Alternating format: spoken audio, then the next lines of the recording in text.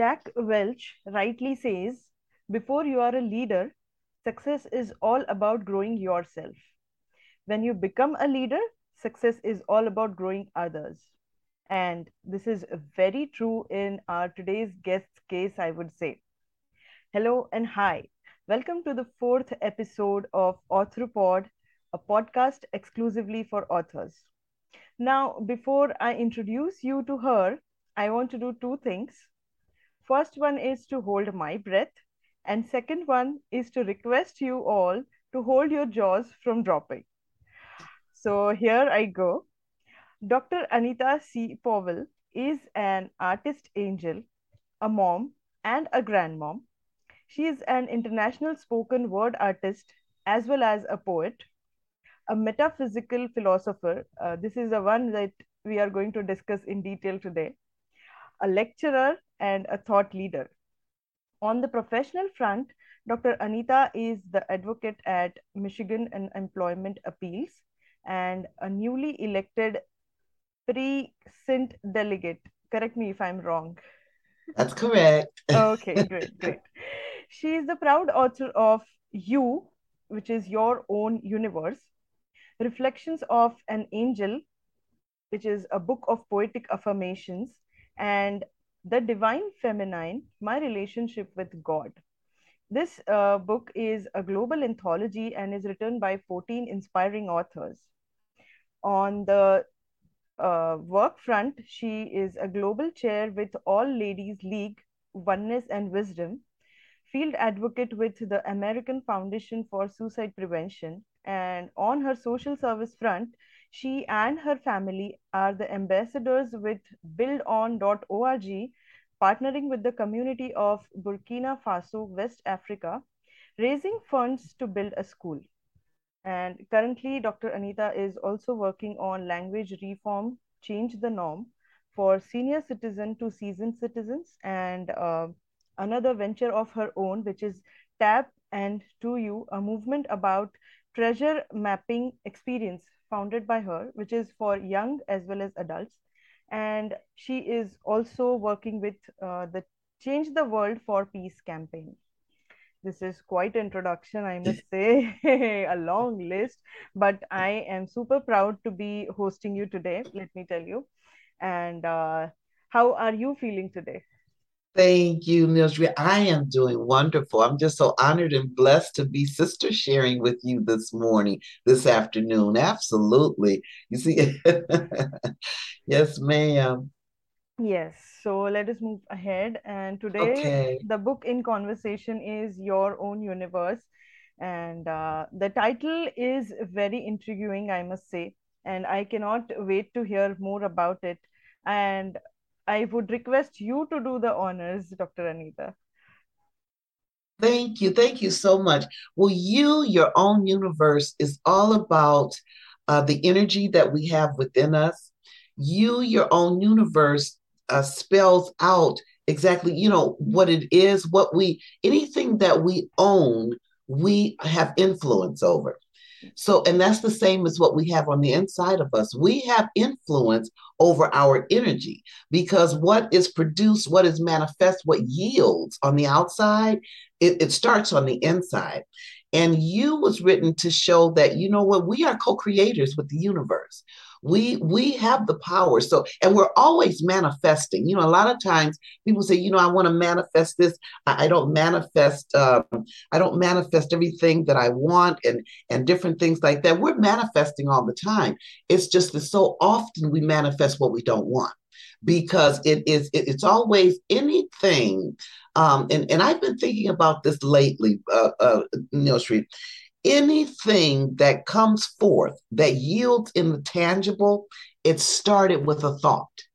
Anything, even in the beginning of spiritual scripture, there was the word. What comes before the word? A thought. You got to think about that word. And I'm saying it in physical language, in my limited intellectual way to say it. But every single thing that is seen with the naked eye originated with a thought. And within our thought is the content the intent, and the interpretation. So within us, you, your own universe, our chakra system, our aligning 10 bodies, we have that influence to direct the energy. Even if I'm not talking on a spiritual level, if you will, scientifically, the law of thermodynamics.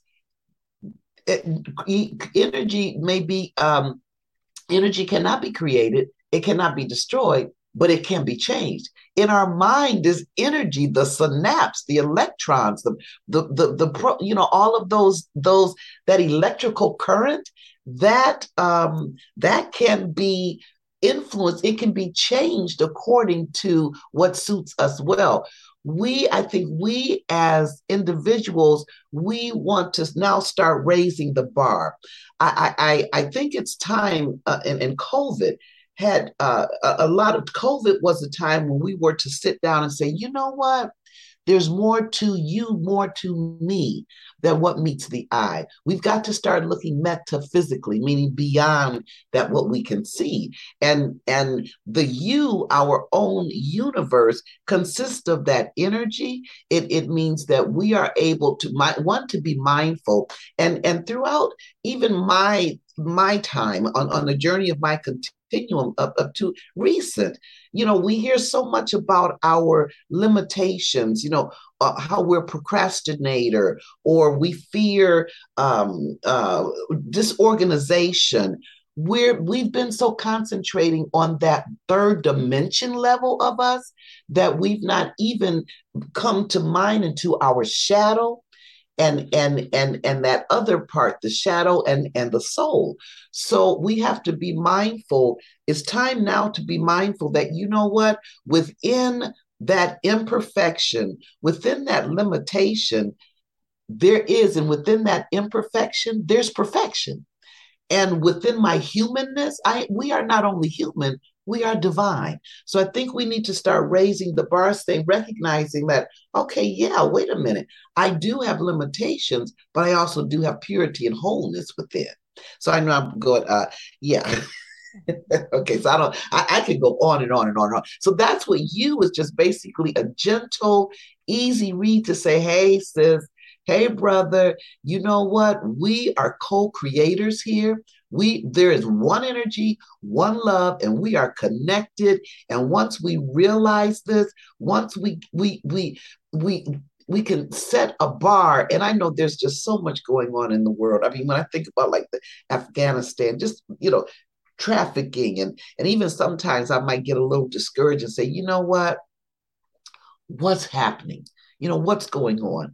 But then I boost it to say, you know what? Once we start, this is the time now that more people are getting together, and maybe not getting together in groups, but getting together individually, which makes it collectively, which makes it energetically, saying, okay, we're shifting the energy of the world. And I believe that all of that shifting can happen. I'm like John Lennon, and let there be peace and let it begin with me. That the Maharaji effect, changing the energy of a city, the monks actually changed because they collectively got together in thought. So yeah, so you, and I don't want to get too deep in it, but you is a reference book to explain our chakras, and even shares the information, like people in our lives mirror. They mirror they mirror who we are and what we need to work on ourselves. Because it's never about the other person, and it's not a big thing. I might be someone may be sloppy, and I might say, "Oh, that person is sloppy. That's in my life." Oh, they're showing me is that okay? I maybe need to check my thoughts. Maybe my thoughts are sloppy. Maybe I need to do a little check on myself. And deal with that. Also, like I said, start. We have been so used to now, and habit, I guess. We're so used to sharing the past, what has hurt us, and how it's carried on, and we've been so webinars, seminars, and all this on how we can improve ourselves with our limitations. Let's start thinking about that perfection that we already have. because It's that's so nice. important as well. Yes, I agree. I agree. So, I can clearly, feel the passion that you have for your work as well as your writings. Uh, I would like to move to next question now. Mhm. The cover of a book. How important do you think is the cover and the title of a book?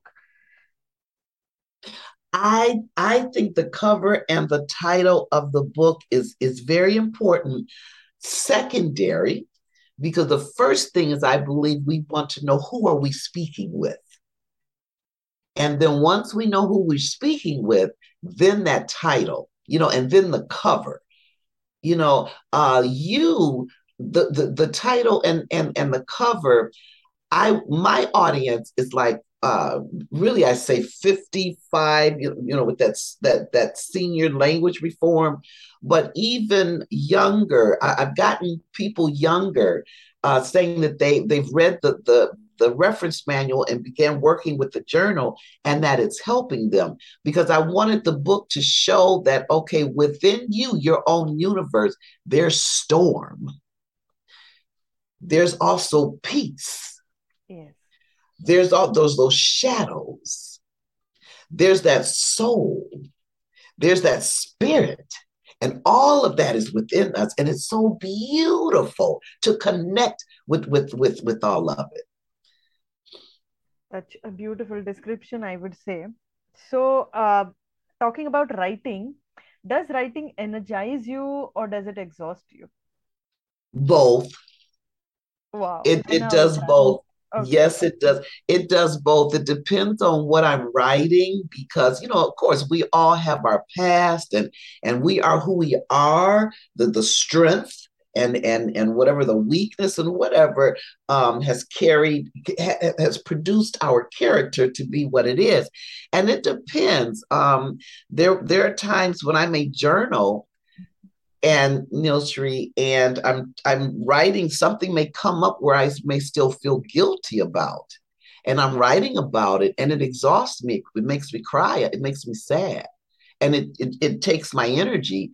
But I'm writing, what I'm doing is clearing, because I love that Ho'oponopono. I'm clearing and cleansing what I have, but then that is the darkness. That is the beautiful darkness. In the darkness is the unfoldment, and that is beautiful. You cannot go to the enlightenment without embracing and That. sitting and being, and being caressed by the darkness. Yes. So, and then when it energizes, to be like, when I'm talking about, like, now, when I'm talking like my relationship with God, that anthology book, when I'm talking about my relationship with God, how I journeyed up to the day, it's my journey in recovering and years and years and years that I shared what God meant to me. I had not established my relationship with God. So when I'm writing about it, that energizes me, because it's like, oh my God, look, I mean, now I have it. Now I know my relationship with the creator, with the universe. So it does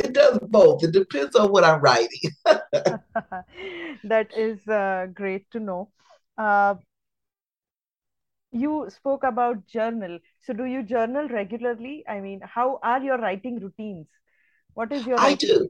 Mhm. I do. I journal. I'm gonna say I journal maybe 4 days out of the week.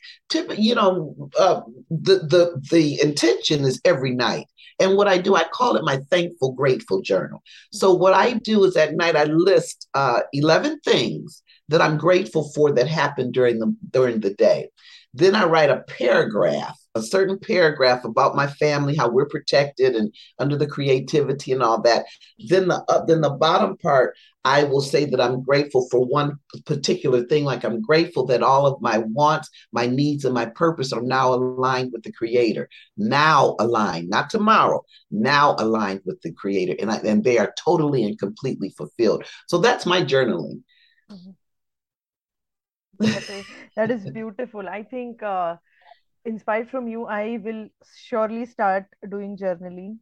I have been researching on it, but then somehow I tend to lose the track, but I'll do it regularly now. Thank you for inspiring me.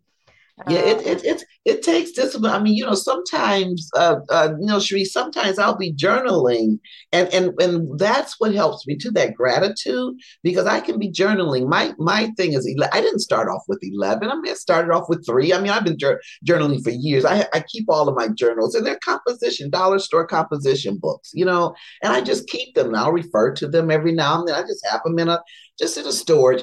And sometimes when I'm journaling, I have to really think about, okay, what am I grateful for today? And what that tells me, beautiful, is that, okay, throughout the day, you took advantage of some things. You didn't notice some things because your mind was off on something else. So you were blessed with seeing something that the Creator gave you, but you weren't mindful of it because your thought was on something that whatever it might, you know what I mean? So I have yes. to think, and then that's what it reminds me at that time. And I don't like beat myself up and feel so guilty and oh my God, oh, I don't do that because I'm learning that everything easy peasy, nice and breezy. We can have fun with our shadows. We can have fun, embracing our soul, elevating our soul. We can have fun with all of this.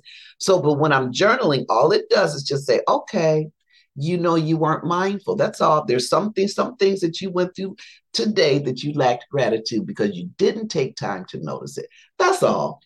So it's a beautiful reminder the next morning. Hey, notice stuff. Absolutely, I agree. Where do your writing inspirations come from? Ooh, they come from so many places.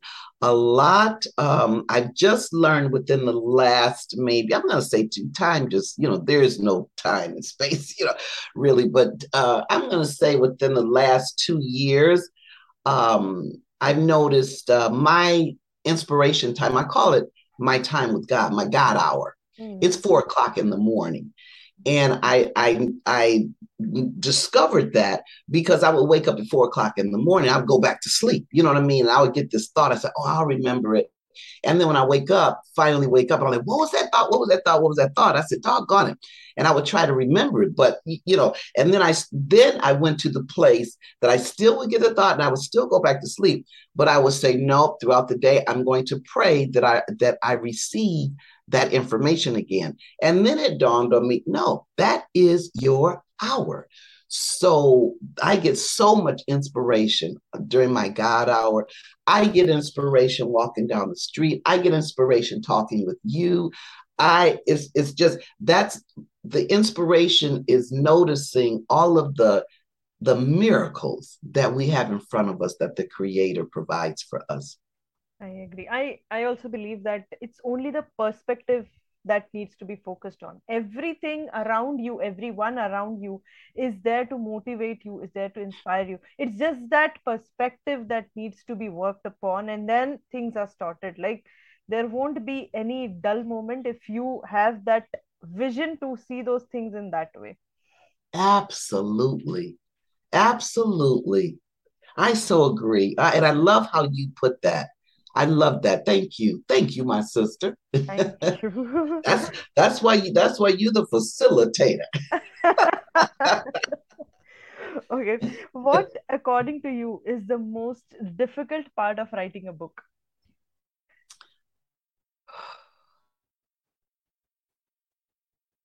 Sometimes actually starting. Okay. Yeah, because it's that, how I know here I've learned that they would say when you start writing, just start writing anything,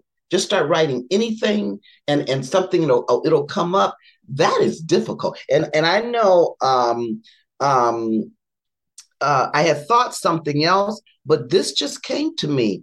The most difficult time is actually starting the writing because my mind is so cluttered that I'm not at that point have the freedom or the freedom to actually just start writing just anything because because that analyzing mind, that logical mind, this is not logic, this doesn't make sense. That's the stopping of that, as opposed to having the freedom to say, okay, the boy jumped over the brown dog, or the dog ran into the yard. That's the hardest part, starting, having the freedom. I am very much able to relate to this because right now I have four different plots that I'm working on. Okay, and Uh-huh. fully developed plots, I would say. But I'm not getting that start, that is completely satisfying. Okay, this is going to be the start. There are four plots. I have them with me, but then I don't know where to start them with. See, I know that beginning, huh? I Yeah. know it's like, okay, okay, okay. And we know it's in there, you know.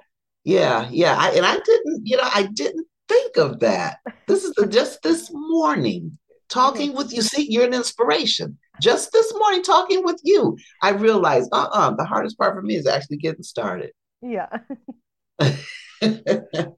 Okay, who is your very first critic? Ooh, that's me. Lord, I'm analyzing a critical Virgo. I'm a Virgo to the core. I I don't know a lot about astrology, different, the 12 zodiac signs, but I know about Virgo. I am oh my gosh. Yeah. Yeah, I had to really learn a lesson. That was one of my lessons on this earth is to learn. You gotta, and the criticism of myself, what I realized was simply fear, and I justified it as being critical, Because the like best thing, perfection and all that. yeah, the best thing about we ourselves being our first critic is, this just came to my mind. When Uh-huh. you write something and you write it from a writer's perspective, but then it should be convincing enough from a reader's perspective. So Ah, you being the first critic is the best thing you can do to yourself. gotcha. Yeah, Gotcha. it Okay. should Okay. be. Yeah. And see, I went way out. I'm thinking when you say critic, I'm thinking being critical of yourself, Mhm. that kind of thing. Yeah. But absolutely, when writing, absolutely, yeah. And yeah, because it's like, help unemployed workers. Michigan unemployed workers receive their benefits when they lose their job, Mhm. and I would share with them that okay, I lost my thought. Yeah, but we were talking about the critic. Yeah, that I forgot. I lost my thought. I don't know what happened with the thought. It just wherever it went somewhere. So anyway. That's okay. But all I intended to say with this is, if you, being a reader, are not convinced enough with what you have written, you cannot expect the readers to be convinced enough. So, Right. you being the first critic is the best thing. It I really will is. support that. Yeah. It really is. Yep. You know what? And it did come back. Yeah, I would share with them. There's a just like there's a difference between being a consumer and a company owner. There's a difference between being an employer and an employee. Right. You've got to think outside the box of who we normally are. So Mhm. you're absolutely right. So I'm a writer. So I've got to think outside the box and say, okay, now I'm writing this. So now I need to be the audience. Yes. Let me read it as I am the reader. You are absolutely right. I love that. I think we have partially answered our next question in this little discussion that we had. What is the difference between an author and a writer? And that was a because I never thought the difference. I even went on my Facebook page and said, "Hey, I was asked this question. What you think?" Because I I, mean, it really did. yeah. I said, "Huh." Okay, so and I thought about. It, I said, "Okay, author, writer." And then I said, okay, an author is someone who publishes Yes. their work. A Yes. writer is someone who writes it. So I said, okay, so you can be a writer, but not necessarily an author. And you can be to be an author, you can be both a writer and an And an author. author. Yeah. Yeah, but a writer doesn't necessarily make you an author. Again, that's why I was very excited about the sister share here because your question yeah, the difference between a writer and an author, that gave me food for thought, gave me pause to cause to pause. Yes. So till 2021, I would say I was a writer, but the moment I got published is the time I added author Nilshri to my name, and that was more satisfying than being a Yeah, writer. Yeah. yeah, So what, yeah. according to an author, what does a successful author mean to you? Ooh, a successful author means to me, because success is so relative, even being specific, being an author. For me, an author is success is when you actually have your work published Mm-hmm. and you are satisfied with that work. And having still, after writing the work, you're passionate about the message. The message has still stayed within your heart. To me, that's success. Yes. That is success as an author. So it's not about how many books you sell, it's not about how much money. That's all good, but success is more for me the intangible, how I feel after I've completed and become and published that either independently or through someone else, through the publishing company. But Mm-hmm. it's that gratification of this is I feel passionate about this message, and I know that if one person reads that literary work and they are inspired, Mm-hmm. then that's success. Yes. So I very much support this because having written 6 books, uh, till date, Wow. the only thing that gives me kick, inspires me and motivates me to write more, is a message from a stranger, a random person who says something that you wrote was very relatable to me. So that is the kind of motivation that we as authors look for. Not sugar coated goodness of our words that we have published, not the best selling tag, and not even the money that follows, but yes, one message that lets you know that it has helped somebody else in Absolutely. their overcoming, in their healing, in their process. That is the biggest achievement, and that is a successful author, right? Absolutely. I so agree. I agree, Neil Shree. I so agree with that. Yeah. Okay. Yeah. So, last thing, one advice for all the aspiring authors that you would like to give. I would say be yourself. I would say, of course, learn the tools, Hmm. the grammar, the language in Mm-hmm. whatever tongue that we're speaking, but not let that be primary. Mm-hmm. Not be so concerned about the grammar, even in the editing process, Mm-hmm. because one can lose their creativity. I know like sometimes in my poetry or different things, the grammar may not be correct. My thing to aspiring writers, learn to be bold enough to go out to be unorthodox.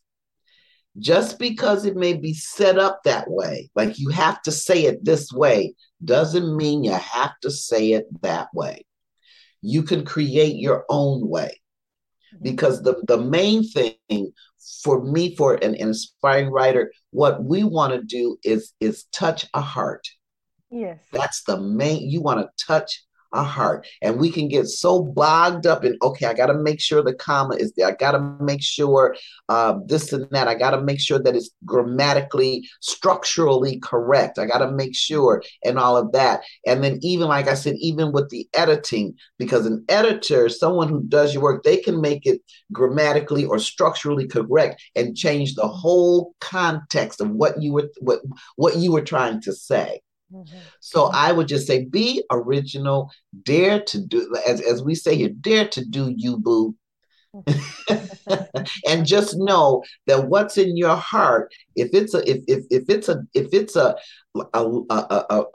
a sensation and a feeling of emotion and goes beyond it, that this is a message that you want to deliver because God put it in there, the creator put it in there, then that is that is the first. That means that there's people out there that needs to read, not how it's written, what is written from the heart. So that's what I would say.